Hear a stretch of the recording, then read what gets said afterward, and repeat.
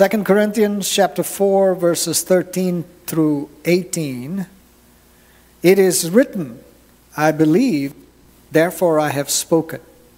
Since we have that same spirit of faith, we also believe and therefore speak. Because we know that the one who raised the Lord Jesus from the dead will also raise us with Jesus and present us with you to himself. All this is for your benefit, so that the grace that is reaching more and more people may cause thanksgiving to overflow to the glory of God. Therefore, we do not lose heart. Though outwardly we are wasting away, yet inwardly we are being renewed day by day. For our light and momentary troubles are achieving for us an eternal glory that far outweighs them all. So we fix our eyes not on what is seen, but on what is unseen. Since what is seen is temporary, but what is unseen is eternal.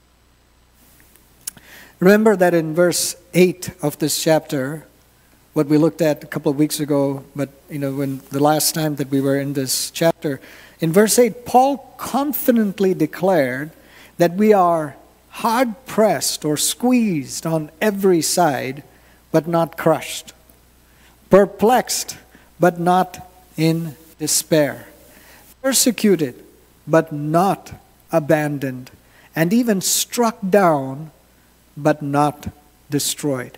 That is the promise of the Lord. That's what he says he will do. That's how he dealt with his children. That's how Paul experienced the power of the Lord, and that's what he testifies to. But it is very clear, as we have said multiple times, and you'll see it again today, Paul doesn't say everything was great, everything was joyful, everything was easy. He says, I despaired even of life. I despaired even of life. So when he says, I was hard-pressed but not crushed, he means something different than what he was experiencing even in the natural. In his own circumstances, in what he was going through, he was feeling like he was crushed to the point that he was saying, I despaired even of life. Paul is saying this. So when we read this, we keep this in mind and we look at all that he is stating. But it's because Paul firmly believes in the preserving work of the Lord that he states here in verse 13, it is written, I believed, therefore I have spoken. When he says it is written, he's referring to a verse from Psalm 116, which would have reminded his readers of the entire psalm. Throughout the Bible you will see this, that where a reference is made, just like Jesus made a reference from the cross, my God, why have you forsaken me? He wasn't saying, oh God, you've abandoned me. He was pointing to the Psalms. And by referring to just one verse, the readers, the hearers would say, oh, this is what he's referring to, and would go and look at that entire psalm. And so it behooves us, it is useful for us to go and look at Psalm 116. And that way we'll better understand Paul's comment. So here's Psalm 116.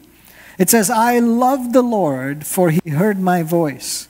He heard my cry for mercy, because he turned his ear to me. I will call on him as long as I live. The cords of death entangled me.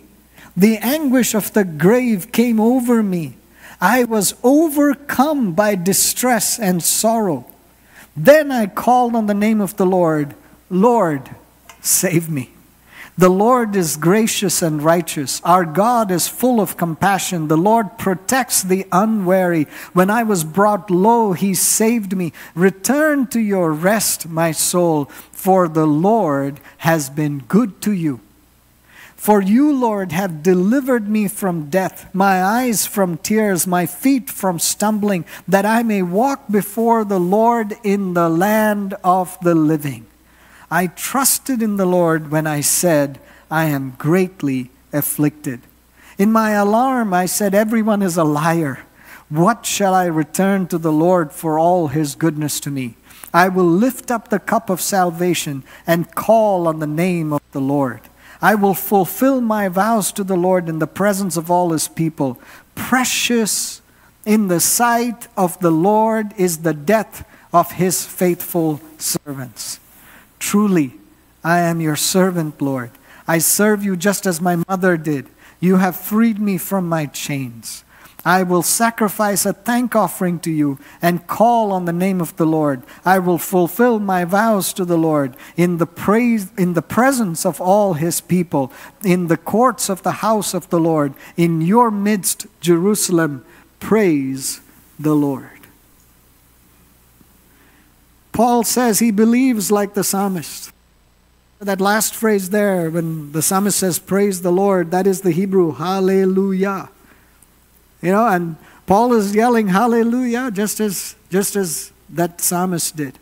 He's crying that out. He's singing that out. Why? Because he has the same faith. He has the same spirit. He sacrifices the same thank offering. His thanksgiving is overflowing to the glory of God. Why? Because he knows that no matter what happens in the earth, no matter that the cords of death entangle us, no matter that the anguish of the grave, no matter if distress, no matter if sorrow overcomes us, no matter whether we are squeezed, perplexed, persecuted, or struck down, God, who raised the Lord Jesus from the dead, will hear us, save us, comfort us, and ultimately also raise us with Jesus and present us to himself. Oh, those are shouting words. Those are cheering words. Those are words where we say, praise the Lord. Amen. What could be better? That the Lord says, this is what I will do for you. All through the Old Testament, even before Jesus came into this earth, this is what he was promising the people. They looked forward and believed in faith. Once Jesus came, we look back and believe in faith. But it's the same promise that the Lord says, I will be with you. I will comfort you. I will do these things for you so that you are not crushed, so that you are not persecuted or destroyed or despairing or whatever else. But I want to point this out to you. Notice that in Psalm 116 verse 15, it says, precious in the sight of the Lord is the death of his faithful servants. What would we like to hear? Precious in the sight of the Lord is when I work hard for God. Right? We think that what we do here on earth is what matters. And it is. God, the Lord asks us to live for him, to labor for him, to be faithful to him, to pray without ceasing, to do all of these things. And when we do that, clearly it pleases the Lord. But the Bible says that precious in the sight of the Lord is the death of his saints, is the death of his faithful servants. We think of earthly death, the putting away of these jars of clay, as something to avoid. We're like, oh, I gotta fight death. Jesus is waiting for us. And so he says God sees it as precious because for us to live is Christ and to die is gain. Why? Because God knows that no matter what we went through in the earth, when we die, he raises us with Jesus to receive us to himself. We don't dread death. We don't have to be anxious about it. I was talking to someone recently and he was talking about some of these things that are going on and what will happen in the end times and so on. And I said, well, what's the worst that can happen? Somebody persecutes you, somebody does something against you, somebody kills you. Is that the worst that can happen? We'll be with the Lord. We will be received to him. Jesus himself presents us to God and we're received in Christ. Precious in the sight of the Lord. Well, which brings us back in the passage that we read to chapter 4, verses 16 through 18. Therefore what? Because we are with the Lord in life and death, we do not lose heart. Therefore, we do not lose heart. Though outwardly we, our jars of clay, are wasting away, yet inwardly we are being renewed day by day. We are being transformed into His image, into His likeness. So what? For our light and momentary troubles are achieving for us an eternal glory that far outweighs them all. Outweighs all of these light and momentary troubles. The glory that awaits. So we fix our eyes on what is seen. So we fix our eyes not on what is seen, but on what is unseen. Since what is seen is temporary, but what is unseen is eternal. Which raises two questions. How do we deal with our present troubles? Because we have present troubles. And how do we fix our eyes on what is unseen? Or to state it more simply, how do we see what is unseen? Isn't that a paradox? Isn't that seemingly impossible? But let's consider the first question. How do we deal with our present troubles? When you go to the doctor complaining of a literal pain in the neck, right? Not I have a pain in a literal pain in the neck.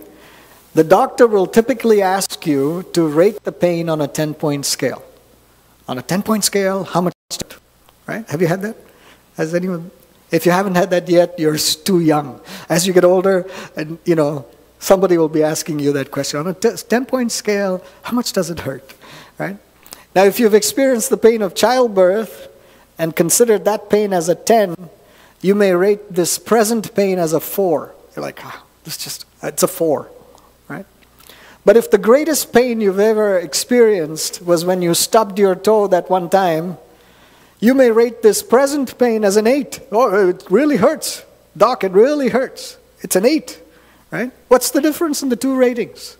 Why are two people rating the same kind of pain so differently? It's because of our point of reference, our point of comparison. You see, when we encounter trouble, we compare it to what we have already experienced, or we compare it to what others are experiencing or have experienced, or we go to a trusted source who tells us what we should expect. And we say, oh, based on that, this is a big trouble. This is a small trouble. This is a medium trouble. This is a trouble that I can handle. This is a trouble that I cannot handle. But we're not judging those things based on an objective standard. We're making a comparison. We're comparing that situation to something else. And based on that, based on our comparative analysis, we decide what we will do about our troubles. The Bible provides an entirely different frame of reference, an entirely different comparison scale than what the world offers. The Bible doesn't say, did you go through a problem before? How would it compare? On a scale of 1 to 10, do you feel this is worse or better? No. The Bible says, instead of looking at ourselves or even others, we're to look to Jesus. We're to ask the question, what troubles did Jesus face? Why did He face those troubles? How did He handle those troubles? What did He do that He has set an example for us? Our point of comparison is not with ourselves. Our point of comparison, our point of encouragement, our point of reference is what what our Lord has done for us. And in this passage, there are 3 Jesus-oriented comparisons to pay attention to. The first one is that He says, our suffering is light. Our suffering is light. When you're going through suffering, when you're going through a difficult period of life, no matter how long it lasts, it may be short, it may be long, it doesn't seem light. It doesn't seem like it's easy. It doesn't seem like you can even bear it. It doesn't seem like you can go through it. So why does the Bible say that it is light? Because when Jesus took on the sins of the whole world upon Himself, When he said, these are the ones that have rejected me, but I have prayed for them, and I have seen, Lord, that they will be preserved, and through them I will build my church. When he took on those burdens, when he decided, when he said, I will purify for myself a people that are special to me, that are dedicated for me, that are going to be used by me to fulfill my purpose, to bring the world to salvation, he took on a burden on that cross that we could never compare to. And so he says, Paul says, the word says, in comparison to what the Lord has done for us, the pain that he bore, the suffering that he endured, all the things that he went through, our suffering, our trouble is light. Again, I'm not minimizing the pain that we feel. I'm not telling you that what you're going through is not real. You absolutely need to take that in the right ways to the Lord. And we're going to come to the next point, or towards the end of what I'm sharing this morning. I want to come to the point of application. But I'm saying to you right now that how do we deal with our present troubles? We've got to change our perspective. We've got to change our frame of reference, our comparison. Because if we look at our present trouble based on our past experience, we will be overwhelmed by it. But if we look at our present trouble in light of what Christ has done, we'll say, Lord God, you have done more. You have done far greater. The contrast here is not even comparable, so I can come to you because you understand. If Jesus had never endured the cross, what will you say to the Lord? I'm suffering, but you haven't suffered, and so you can't relate to me? No, because Jesus has suffered, we're able to say, Lord God, I am able to come to you, and I'm able to lay down this burden at your feet. Now, the next comparison is that of time. Paul says, the word says, that our light and momentary troubles. If you've been struggling with something, physical ailment, for years, if you've been struggling with something, or if you've been burdened by something for years, it doesn't seem momentary. It doesn't seem short. It doesn't seem like it'll pass easily. But the word uses this way to describe it, your light and momentary troubles. You know why? Because what is the contrast is eternity. In light of eternity, this momentary trouble is indeed momentary. You live for 70, 80, 100 years, 120. And yet in light of eternity, it's nothing. And so the Bible says, you think you're suffering. You think you're going through something for a really long time. Look to Jesus. Look to Him who is the Master, who is the Lord, who is the God of all eternity. And in light of eternity, He can take this and make it truly momentary. He can make it so that you will change your point of comparison. And you're not saying, oh, I have suffered for 20 years on this. You will say, oh, even if I have to suffer 100 years for this, it is nothing in light of being in eternity with the Lord. And so I don't hold to this. I'm not bitter about this. I'm not anxious about it. I'll say, Lord God, even though I'm in the midst of suffering, in light of the fact that you will receive me to yourself and you will hold me dear to you, oh Lord God, let me go through this in this time. And then the last comparison there in that first section is that there's a comparison of glory. Every other type of glory versus God's glory. You see, every other type of glory in the world cannot satisfy, cannot give you the answer. Every other type of glory, and in that category, I would include how you deal with the problem, how the doctors or medication or something may resolve the situation that you're facing, how you may deal with a particular need, and that need is met. And you say, whoa, this is glorious, this is great. And no doubt about it, God has done something. God has been at work in that situation. God has rescued you, and you rejoice in it. But the Bible says none of that compares to the eternal glory of God that will be revealed when we are with Him. And so we say, oh God, I thank you for all of this, but I seek and I desire and I want to be joined with you for eternity in the glory of God that has no comparison. That's what we want for others around us. We're not trying to tell them, oh, it'll be okay, just, do something. We're saying we want you to know this God.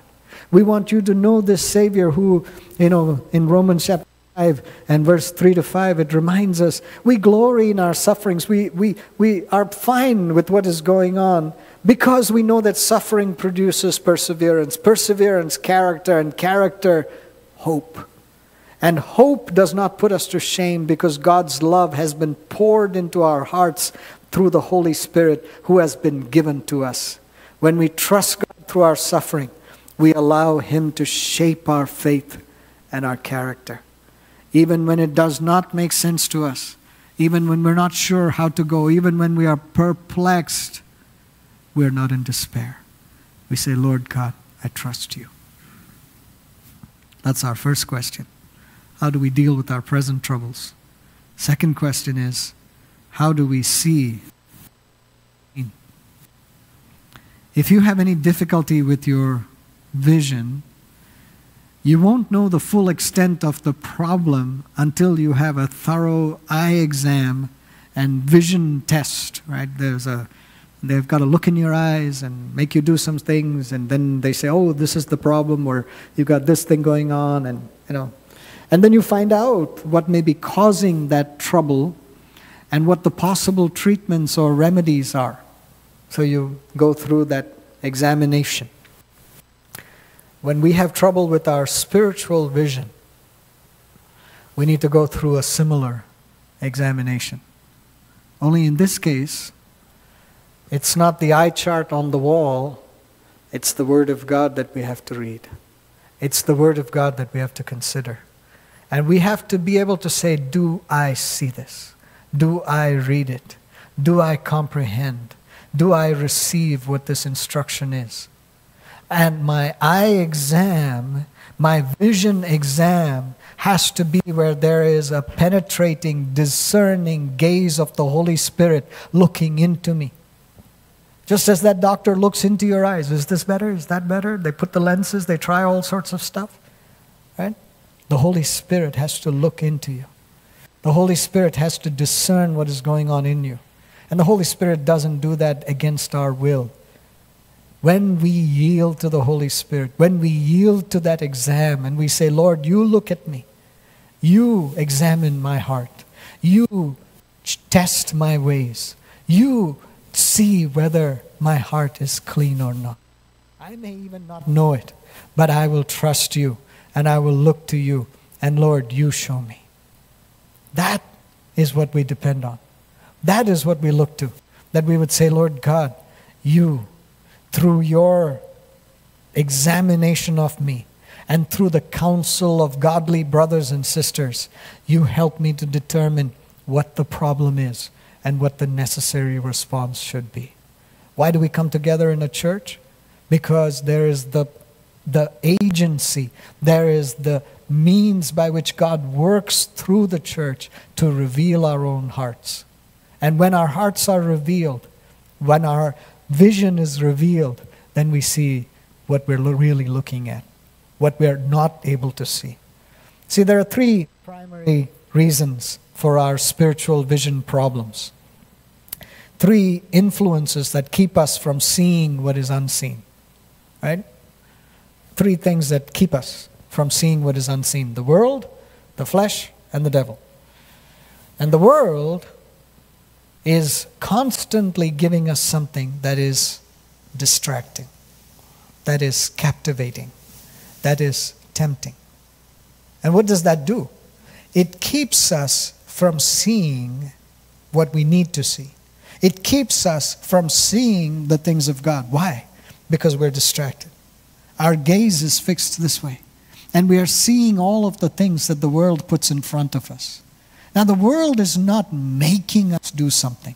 The world is appealing to our own desires, to our own flesh, to our own interests. But the world is very good at being able to present something to you that can be quite appealing. And what happens when that appeal, when that captivating, when that tempting thing catches our eye? We're not looking. We're not seeing what needs to be seen. So the unseen, what is of God, is unseen because we're not paying attention to it. The flesh, I mentioned that the world is just appealing to our flesh. What happens when the flesh responds? When the flesh responds to the prompts, to the things that are there, we end up with wrong beliefs or unbelief. Unbelief in the promises of God, the things of God, the truth of God, and instead put our faith in, put our belief in, put our trust in these wrong beliefs. It was what happened to Adam and Eve. It is what has happened to humanity throughout history. The truth of God is presented, something else is presented, and we, in our flesh, choose to believe those other truths, choose to respond to, choose to receive from this other truth, other source. And so what is of God is unseen because we need to be corrected. We need to be healed. We need to die to self. We need to believe the truth. We need the fellowship of the saints. When none of those things are happening, we'll give in to the ways of the flesh. And then the third thing, the devil. Remember what we read in verse 4 of the same chapter.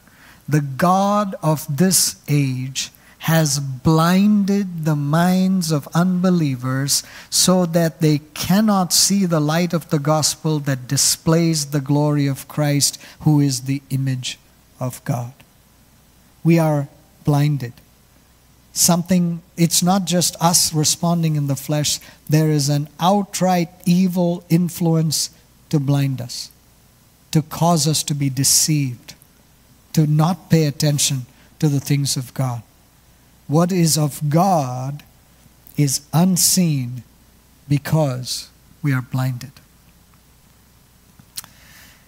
The Bible tells us that in the world today, as we live our lives, we have just a glimpse of the glory of God. Moses on the mountain, Solomon in the temple, the disciples with Jesus, even on the Mount of Transfiguration. They just have a glimpse. We just get a glimpse of the glory of God. We just get a glimpse of what is unseen. We do get a glimpse. God does intervene. We see the signs and wonders and miracles of God. We see the glory of God being manifested. We pray for that and believe for that and receive that with great joy. But those are just a glimpse of what is to come, of the eternal glory and of the life that we will have, or of the union that we will have with the Lord Jesus. Because you see, clearly seeing what is unseen when we get to heaven. We read in 1 Corinthians chapter 13, verse 12, and this is the New Living Translation version of this. It says, "Now we see things imperfectly, like puzzling reflections in a mirror." Another version says, we see like in a glass darkly. We see something, but it's not altogether clear.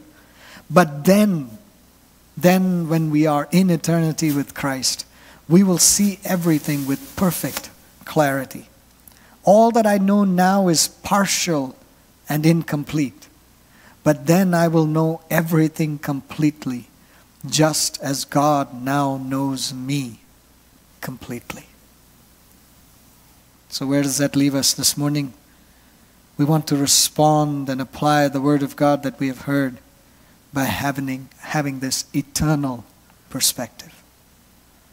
If we are bound in terms of all that is in the world around us and just restricted to a very natural perspective, we miss what is the truth of God. We don't see what we really should. I said earlier that we decide what to do about our trouble based on our comparative analysis of how bad the trouble is. We determine that, right? We say it's small trouble, big trouble. We make our own analysis. And then we may decide to tough it out, grin and bear it. Or we may decide to complain about it. Or we may decide to do something in our own strength to resolve that trouble. Or we blame someone else for it. Or we just give up. And we say, I can't do this. I can't handle this. I can't do this. Nothing matters. I give up. But the Lord provides a very different path forward when we encounter an obstacle in our way. Once we've changed our perspective, once we're starting to do this, we're saying, I look at things, I compare things differently. There's one more act that we have to take, action that we have to take, which becomes our point of application here. You see the same Lord who said in Isaiah 41:10, "Fear not, for I am with you. Be not dismayed, for I am your God. I will strengthen you. Yes, I will help you. I will uphold you with my righteous right hand." That same God said in Proverbs chapter 3, verses 5 and 6, "Trust in the Lord with all your heart, and lean not on your own understanding. In all your ways acknowledge Him, and He shall direct your paths." So most importantly, in the context of what we're considering this week, 1 Peter chapter 5, verses 6 and 7, and this I'm reading from the Amplified Bible, it says this, "Therefore, humble yourselves under the mighty hand of God." To humble ourselves means to set aside any self-righteous pride. Humble yourselves under the mighty hand of God so that He may exalt you to a place of honor in His service at the appropriate time, casting all your cares, all your anxieties, all your worries, and all your concerns once and for all on Him, for He cares about you with deepest affection and watches over you very carefully. That's the promise of the Lord. Obedience that comes from a heart that is humble, a heart that is dependent and not dependent on the Lord and not self-reliant, a heart that is patient, waiting for God's timing. Whenever it may be, I will wait. I will wait for the Lord. And a heart that is trusting, believing what the Lord has spoken. What He said in Psalm 55 verse 22, "Cast your burden on the Lord, and He shall sustain you. He shall never permit the righteous to be moved." When we do that, when we obey the Lord in that way, when we say, "God, in humility and with patience and with faith, I cast my cares on you," we don't try to take care of our troubles. We understand that there's a trouble. We have the perspective and the comparison and the point of reference all changed. We look to the Lord for being our support, but we don't try to take care of our troubles on our own.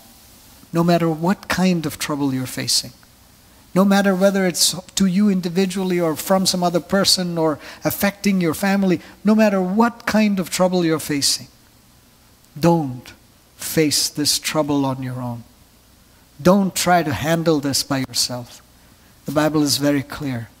Cast your cares on Him. I had an opportunity to say to somebody just yesterday, if the Lord had said, deal with your problems and your troubles, try the best that you can, and then come to me after that, then we could have said it's on us. It's on us. We've got to figure out how to deal with our troubles. But the Lord does not say, you deal with the trouble, and then if you can't do it, you come to me. He says, first and foremost, for all the trouble that you will face, cast your cares on me. That means I've got to run to Him. We sang about this. And we said, this is not our burden to carry. We want to come to Him and say, Lord God, I cast my cares on you because you said this is what it is. I'm going to hold you, God, accountable to your word. The Lord wants us to do that. It is not presumptuous of us to do that. It is right for us to say, Lord, this is your promise. You said, cast your cares on me because I care for you. I'm going to do that. I'm not going to carry this. I don't need to say, oh, I'm carrying this burden. I'm going to cast this on you. And I have no idea how it will be resolved. I don't know how long it will take. I don't know how the situation will be reversed. But I'm going to do this step. I'm going to cast my cares on you. And how do you cast your cares? You go to Him in prayer. You go to Him with the word, the promise of the word. You stand on that promise. And you bring all those thoughts that are there. And you take those thoughts captive. And you allow the Lord to take it. And you're saying, Lord, this is what I'm thinking. This is what I'm feeling. This is what I'm experiencing. I give this to you. This is the memory that I have. I give this to you. This is the thing that needs to be erased from my mind. This is the pain that I need to be healed from. This is the wound that is still a gaping wound. And every time I touch it, oh, it hurts. Lord God, I need you to take this from me. I need you to intervene. I cast this care on you. But you know the reason that the Bible says once and for all is so that we will be diligent not to pick up the care again. When we cast our cares on Him, we don't want to go back next day and say, you know what, let me take that back. You can't bear it. You couldn't bear it before. You can't bear it now. Don't say, well, I'm stronger now. I've had this thing. Now I'll take care of it. I'll go resolve this problem. Leave the care at the Lord's feet. Cast the care on Him and leave it there. Don't pick it up again. Don't try to resolve something on your own. Say, Lord God, you do this. You do this. Now, in each one of our lives, this is going to look different. It will look different in terms of our circumstances and the situations that we're going through and the people we're interacting with. And so we will have to trust the Lord to say, Lord God, I need to know how I personally can deal with this. The pain that you experience because of what's going on in your life is different from the pain that somebody else is experiencing. And you may not even be able to relate to that. You can't even understand all the pain, but you can pray. You can pray for your brother and your sister. You can pray for the church. All through this church, it doesn't matter whether we have 2,000 members or 50 members. The same set of problems are there in the churches, in our lives, in our circumstances. So this evening, or this morning, pardon me, I want to encourage you. Pray for your brothers and sisters. Pray for yourself. Come into the prayer meetings, into the fasting and prayer, into all these other opportunities to pray for people by name and to say, Lord God, whatever care they are carrying right now, Lord God, let them cast it on you. You take this care and you take care of it. Oh Lord God, we as a church want to be free. We want to be burden-free Christians. We want to be a church that's just, we're floating. There's nothing holding us down. There's no weight that is hindering us. There is no net that is entangling us. There is no chain that is binding us. We have been set free. And it is for freedom that Christ has set us free. And so we want to encourage one another like that. You see your brother or your sister struggling. You see your brother or your sister going through a tough time. Don't just say it'll be okay. Pray for them. Pray that they will cast their cares on the Lord. And as we do that, as we go through that, as we rejoice in Him, the promise of the Lord is that we in this earth and certainly for all eternity will be joined together in the glory of the Lord and see the culmination of all that He has promised. When He says He will save us, when He says He will deliver us, when He says He will be with us, when He says, I will do this to present you to the Lord Himself. Oh, we trust Him. We look to Him. Heavenly Father, we just thank you so much that you love us so much that you not only came and gave your life for us so that we may be washed. Lord, what we sang even this earlier this morning, well, Lord, so that we would be washed. Our sins would be made as white as snow. Oh, I thank you, Lord, that you did that. But I thank you that you didn't just do that and then say, okay, now deal with your life. You said every single day, in every single way, when we face trouble of any kind, we can cast our cares on you because you care for us. Thank you, Lord. Change our perspective, Lord. Change our point of comparison, Lord. Let us not look at our troubles and see how they're overwhelming us, but let us look at our troubles and say, these are light. These are momentary. These don't affect the glory of God. These have no power over what the Lord has promised me in His Word. I look to the Lord, and He will deliver me. Lord God, let us be a church that is walking in that freedom, that rejoices in that freedom, that is contagious with this freedom, so that others may also experience this life that is truly life. We pray this in Jesus' name. Amen.